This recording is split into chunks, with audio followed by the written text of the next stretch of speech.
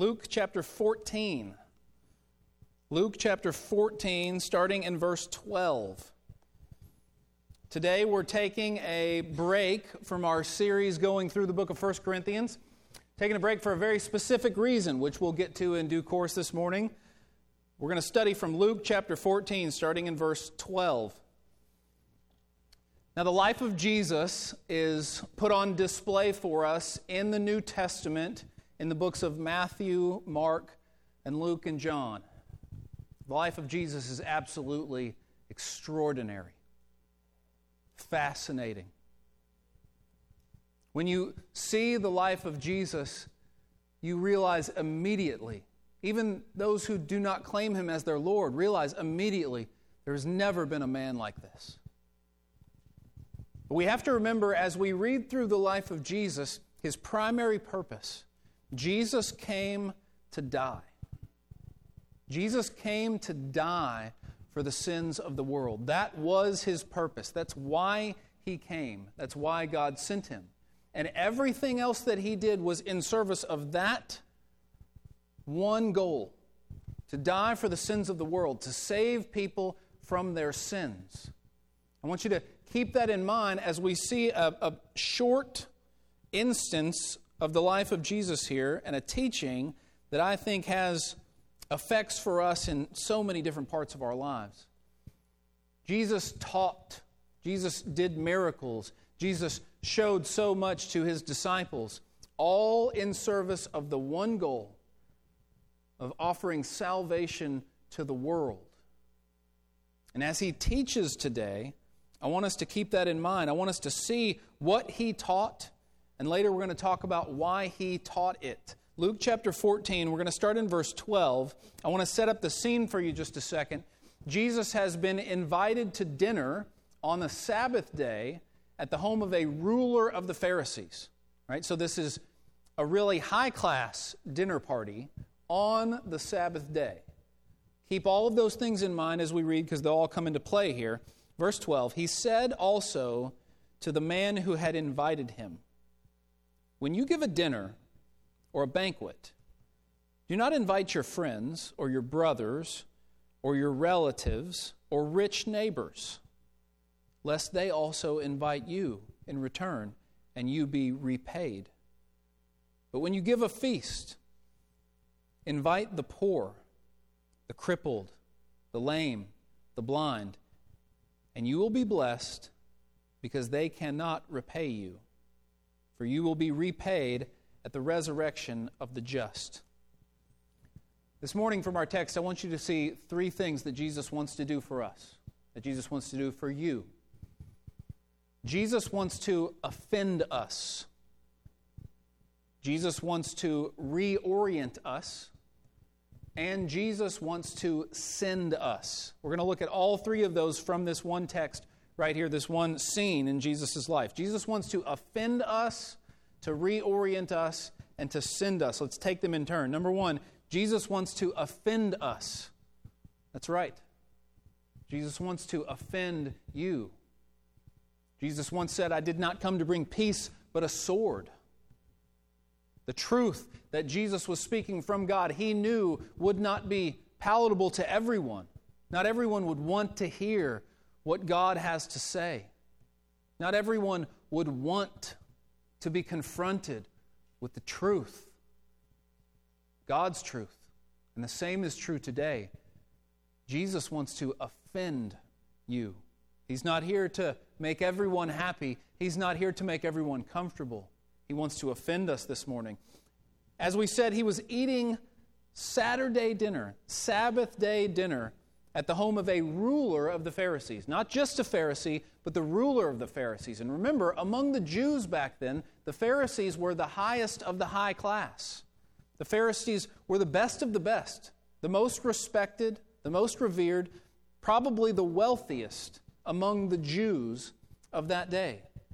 And this is not just a Pharisee, it's a ruler of the Pharisee who has this dinner party, and it seems as though he has invited many influential people, including one man who has been very influential lately, Jesus of Nazareth. Now, as Jesus arrives, later today you can look back at chapter 14, but as Jesus arrives at the beginning of chapter 14, the first thing he does at this dinner party as he gets there is he heals a man.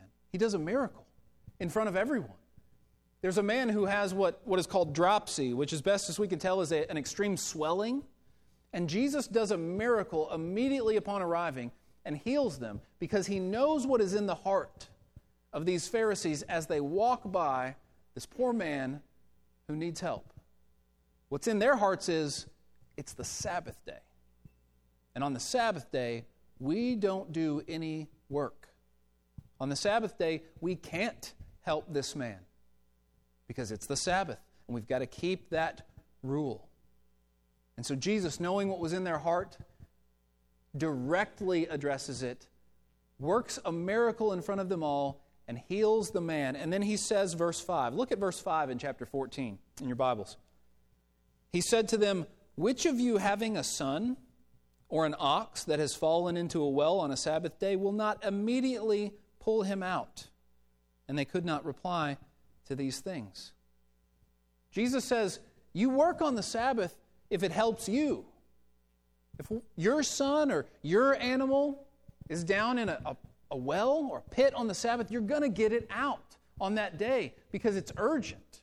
You need to work right away to make that happen, right? You work on the Sabbath if it helps you. But you protect yourself from having to get involved when it comes to others. You've created these rules that keep you from having to get involved when it comes to helping others. See how he's offending them right away? Now next, at the dinner party, the next thing he does is as they come in, the people start sitting down and they start taking different places. And he sees people trying to get the places of honor. They're trying to take the most respected seats around the table. There was a hierarchy even among where you sat. It was a big deal. The most important people sat in the most important places. And they were recognized as the most important people because of where they sat. He sees everyone jockeying for the greatest places, the places of highest honor. And he says to everyone invited that instead of choosing the seats of honor, they should instead choose the lowest places. Look at what he says in verse 11. Jesus says to them, "For everyone who exalts himself will be humbled, and he who humbles himself will be exalted." A principle that still applies today. When it comes to God, if you exalt yourself, God will humble you. But if you humble yourself, God will exalt you. And finally, this one dinner party, kind of three scenes, finally we come to the text that we read, and he addresses the host. After addressing the man who needed a miracle, after addressing those invited, he addresses the host, a ruler of the Pharisees. He had invited these guests. He was putting on this dinner party. He had invited the highest of the upper class and the most influential. And what does Jesus tell him? He tells him, when you have a dinner party, invite the poor. Invite the crippled, the lame, and the blind. Do you get the feel of how this would have felt then? The mood of the text? This would have offended him. Right? Jesus is offending this man with what he was saying. This would mean that this man, a ruler of the Pharisees, would need to have dinner with beggars, with those who didn't have a proper sense of manners, with those who were unkempt, didn't look right, didn't smell right. What would people think if a ruler of the Pharisees were having dinner with people like that? It would be embarrassing. Does this convict you? Does this convict you? This is not some story far removed that has nothing to do with us. Does this convict you this morning? If it doesn't, you must have a hard heart. This should convict all of us. When Jesus was talking about healing on the Sabbath, he knew they had created rules to keep them from having to get involved, from having to get their hands dirty when someone needed help. It's not just the Pharisees who do that. It's all of us. Have we created religious-sounding excuses in our minds to keep us from having to actually help poor and needy people? Have you done that? I have. I've done that before. I've seen a person that needed help. I've had the opportunity to do something, and I have religious-sounding excuses in my mind for why I don't have to help. I've got excuses that sound good, that keep me from having to get my hands dirty. We justify ourselves in these situations. You see someone who's poor and needy, needing help, at least asking for help, and we justify ourselves by saying things like, they've probably gotten themselves into this situation. It's their own fault. If they would just get a job. Or if I help them, I'm contributing to the problem. They need to learn a lesson. All the while, what's really going on in here is not, I'm refusing to do anything because I care about that person. It's, I'm refusing to do anything because I care more about myself. I don't want this inconvenience. What will others think of me? I want to keep my time, my money, and my routine just the way it is. Brothers and sisters, do you have the courage to face your conscience on this morning? Because I need to repent of the way that I've done this. I need to repent to you of the way that I've done this, of the way that I have dismissed mentally and physically people who ask for my help with religious-sounding excuses, with an excuse that makes it sound like I care for that person, when in reality I just care for myself. You see, perhaps there's a hint of truth in some of these things. Somebody comes up to you and asks for money, and you say, I can't give that person money. What will they spend it on? They're telling me they're going to spend it on this, but they're probably lying and they're going to spend it on something else. Maybe that's true. But do you know why we say that? Most of the time we say it not because we care so much about that person, but because we don't want to be inconvenienced. We don't want to have to help. We don't want to have to get involved in the situation. We're not saying, is there some other way I can help? Let me figure it out. We're not saying that. We're saying, I don't want anything to do with it. I've got to repent of this. Listen to your conscience on this, brothers and sisters. Do you care more about your reputation than you do about the poor and the homeless? Do you care more about your own comfort and your own routine than you do about the poor and the homeless? Only you know the answer to that. But I know that if Jesus were here today, He would find a way to offend me on this. I need to be offended this morning on this. The real question, once we say all of that, the real question is this: are you willing to actually do something to change this morning? Are you willing to actually do something? Or do you think we come here to church and we get a nice feeling of conviction from the Word, and then we walk out and it's over? And then you just go back to your life the same way it was? Because we do that all the time. We come in and we feel the conviction, and then we say, nice sermon, is great, and I'm glad I was here this morning. Felt the presence of the Lord this morning. We walk out, we don't do a thing. We just go right back. Are we going to actually do something if we feel offended by Jesus this morning? If we feel convicted, is anything actually going to change this week when we walk out into the world? Jesus wants to offend us this morning. I hope He has. But Jesus also wants to reorient us. I'm going to reread our text. I want you to follow along with me one more time. Reread just those 3 verses. I want you to see some of the places that I emphasize as I read this time. It says, He said also to the man who had invited him, when you give a dinner or a banquet, do not invite your friends or your brothers or your relatives or your rich neighbors, lest they also invite you in return and you be repaid. But when you give a feast, invite the poor, the crippled, the lame, the blind, and you will be blessed because they cannot repay you. For you will be repaid at the resurrection of the just. What's Jesus saying here? How is He trying to reorient us? He's saying, as you do good works, as a Christian, in your works of righteousness, beware of getting repaid. You don't want to be repaid. Now, our natural inclination is, of course I want to be repaid. I want to do something for somebody, and then they could do something for me, and everybody's happy. I want to be repaid. No, you don't. You don't want to be repaid. You want to go do good works where people can't repay you. Why? Because if they can repay you and they do, you've already received your repayment. That's all you're going to get. But if they can't, God will repay you in a way that no human being could ever repay you, in a way that will be so much better than any repayment you could ever get here on this earth.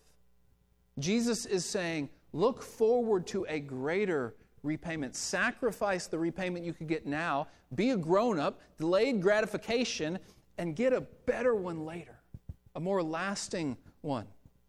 If you show kindness and hospitality to those who cannot pay you back, God will pay you back in the end. The same principle applies when Jesus speaks in Matthew chapter 6, starting in verse 1, where he says, beware of practicing your righteousness before other people in order to be seen by them, for then you will have no reward from your Father who is in heaven.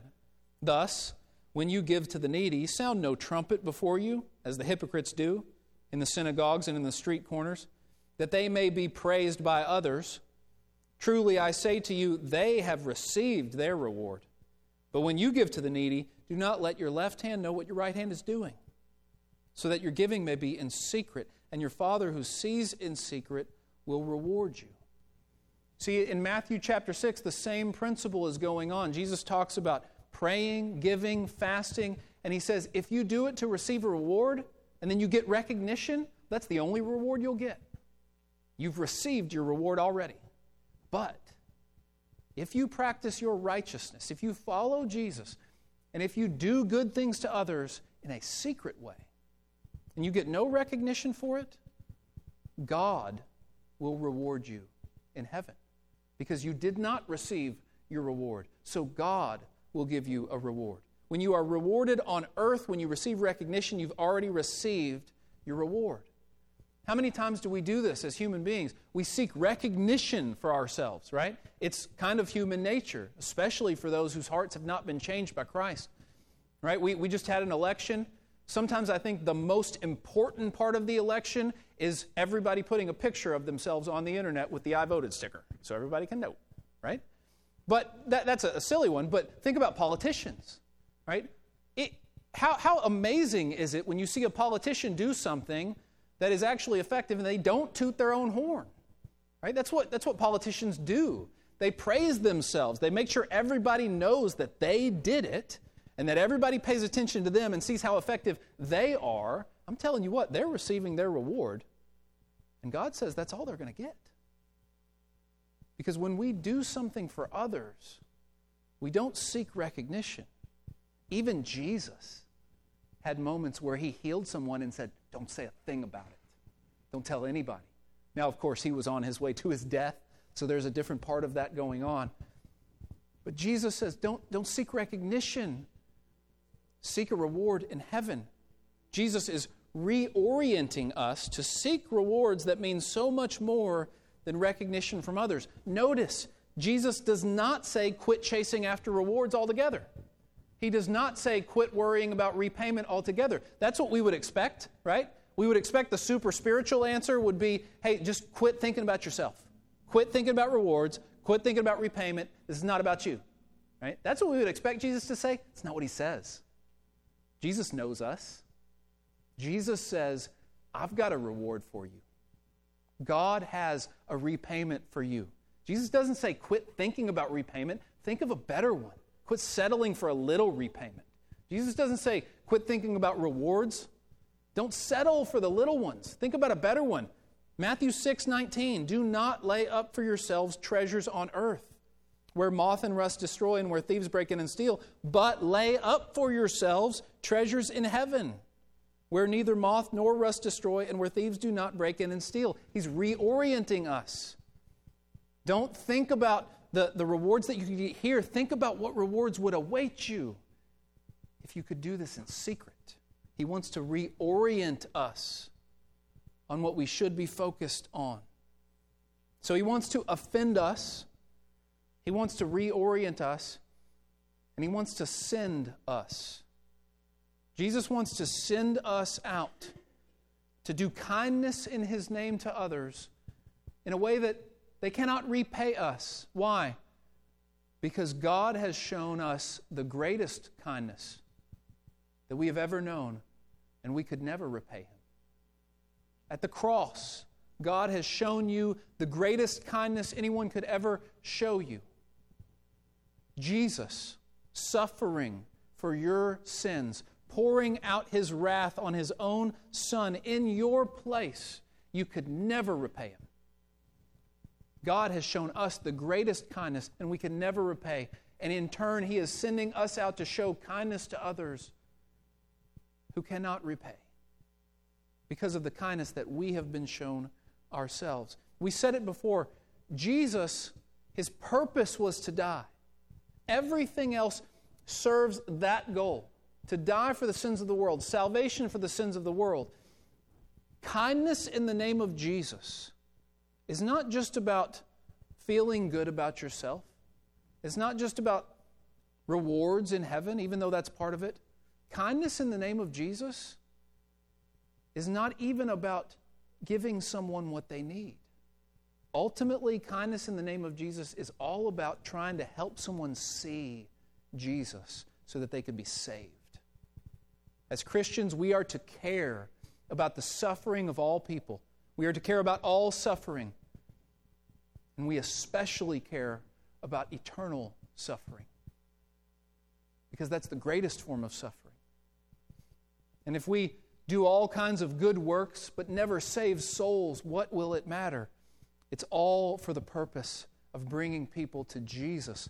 And so God has given us the greatest kindness we could ever experience, and we can never repay. And He's sending us out to show kindness in the name of Jesus for those who cannot repay us. Here's what I want to do. You know what? Reach back in the... No, I've got one here. Good. Okay. Look at the pew in front of you. There are these cards that have Columbia Christian Church on them in the pew in front of you. Take them out. Everybody take one out and look at it. Get one in your hand. If you can't find one in the pew that you're in, grab one from the pew in front of you, because this is the second service, and we've got no more services after this, so you can take any ones that you want. Right? This is a card that we're going to use to do acts of kindness in the name of Jesus in our community this week and next week and the week after and the month after. We're going to actually do this. I want every single person in here, every single person listening. I told this to all the people in the first service. We're going to do acts of kindness in the community to those who cannot repay us. Sometimes we might be doing it to someone who could repay us, but we'll do it in a way where they can't repay us. And we're going to do it in the name of Jesus with the ultimate goal that we want people to see God and to see Christ. We said it before. Is anything going to change? Are you actually going to do something in response to the conviction that God has laid on our hearts this morning? Well, here's something to do. We're going to go out and we're going to take these cards and we're going to do a random act of kindness to someone this week in the name of Jesus, and we're going to give them this card. And we're going to pray that when we give them this card, when they get this, they turn it over and they see Isaiah 30, verse 18, and they read, "The Lord waits to be gracious to you, and therefore He exalts Himself to show mercy to you." And having just experienced an act of extraordinary kindness, and they see this, they see it as kindness of the Lord. And perhaps it will make someone take another step towards salvation in Jesus. And so what are we going to do? Well, that's up to everybody, but I'm going to give you some ideas. Let me give you just some ideas to get your wheels turning, right? You might not do any of these. You might do something totally different, but this can get your wheels turning, your brainstorming, okay? Just some ideas. Perhaps you pay for someone behind you in the drive-thru, right? You go through the drive-thru to a restaurant, you pay for somebody behind you. Perhaps you pay for a lot of people behind you. Perhaps you give a lot of money, and then you just say, just keep applying it to everybody who comes through till it's gone, right?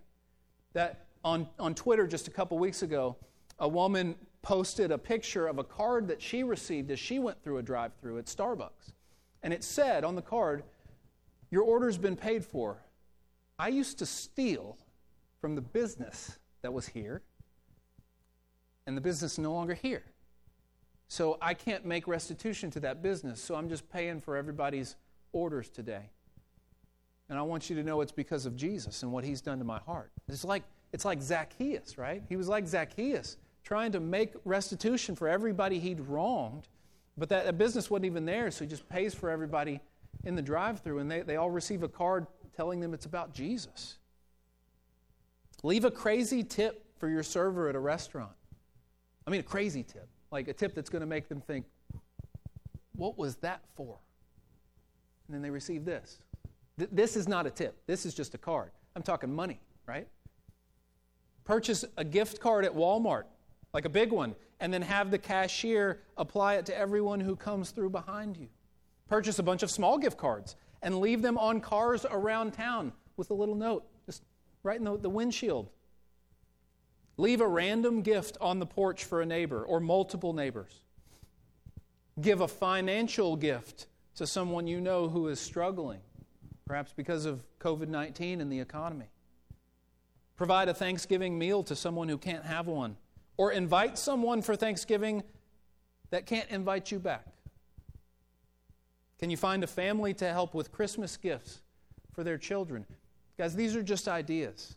These are just ideas. Get your wheels turning. Start thinking. Have a conversation on the way home today. This is going to be fun. It's going to be fun for my family. I'm excited thinking about it right now. This is going to be fun. How am I going to bless somebody this week in a way that's going to floor them, and then they're going to think, it's from the Lord, right? How can I do this week? What possibilities exist? Who might God put into my mind or into our path that we could do this for? Start thinking, and we're going to go out and we're going to do it. We're going to do it. Now, let me ask you to do a few things as you do it. You take these cards home, take as many as you want. We've got more if you want more. Pray over the cards before you do anything. Before you do anything, pray over these cards. Ask God, what do you want me to do? Who do you want me to do it for?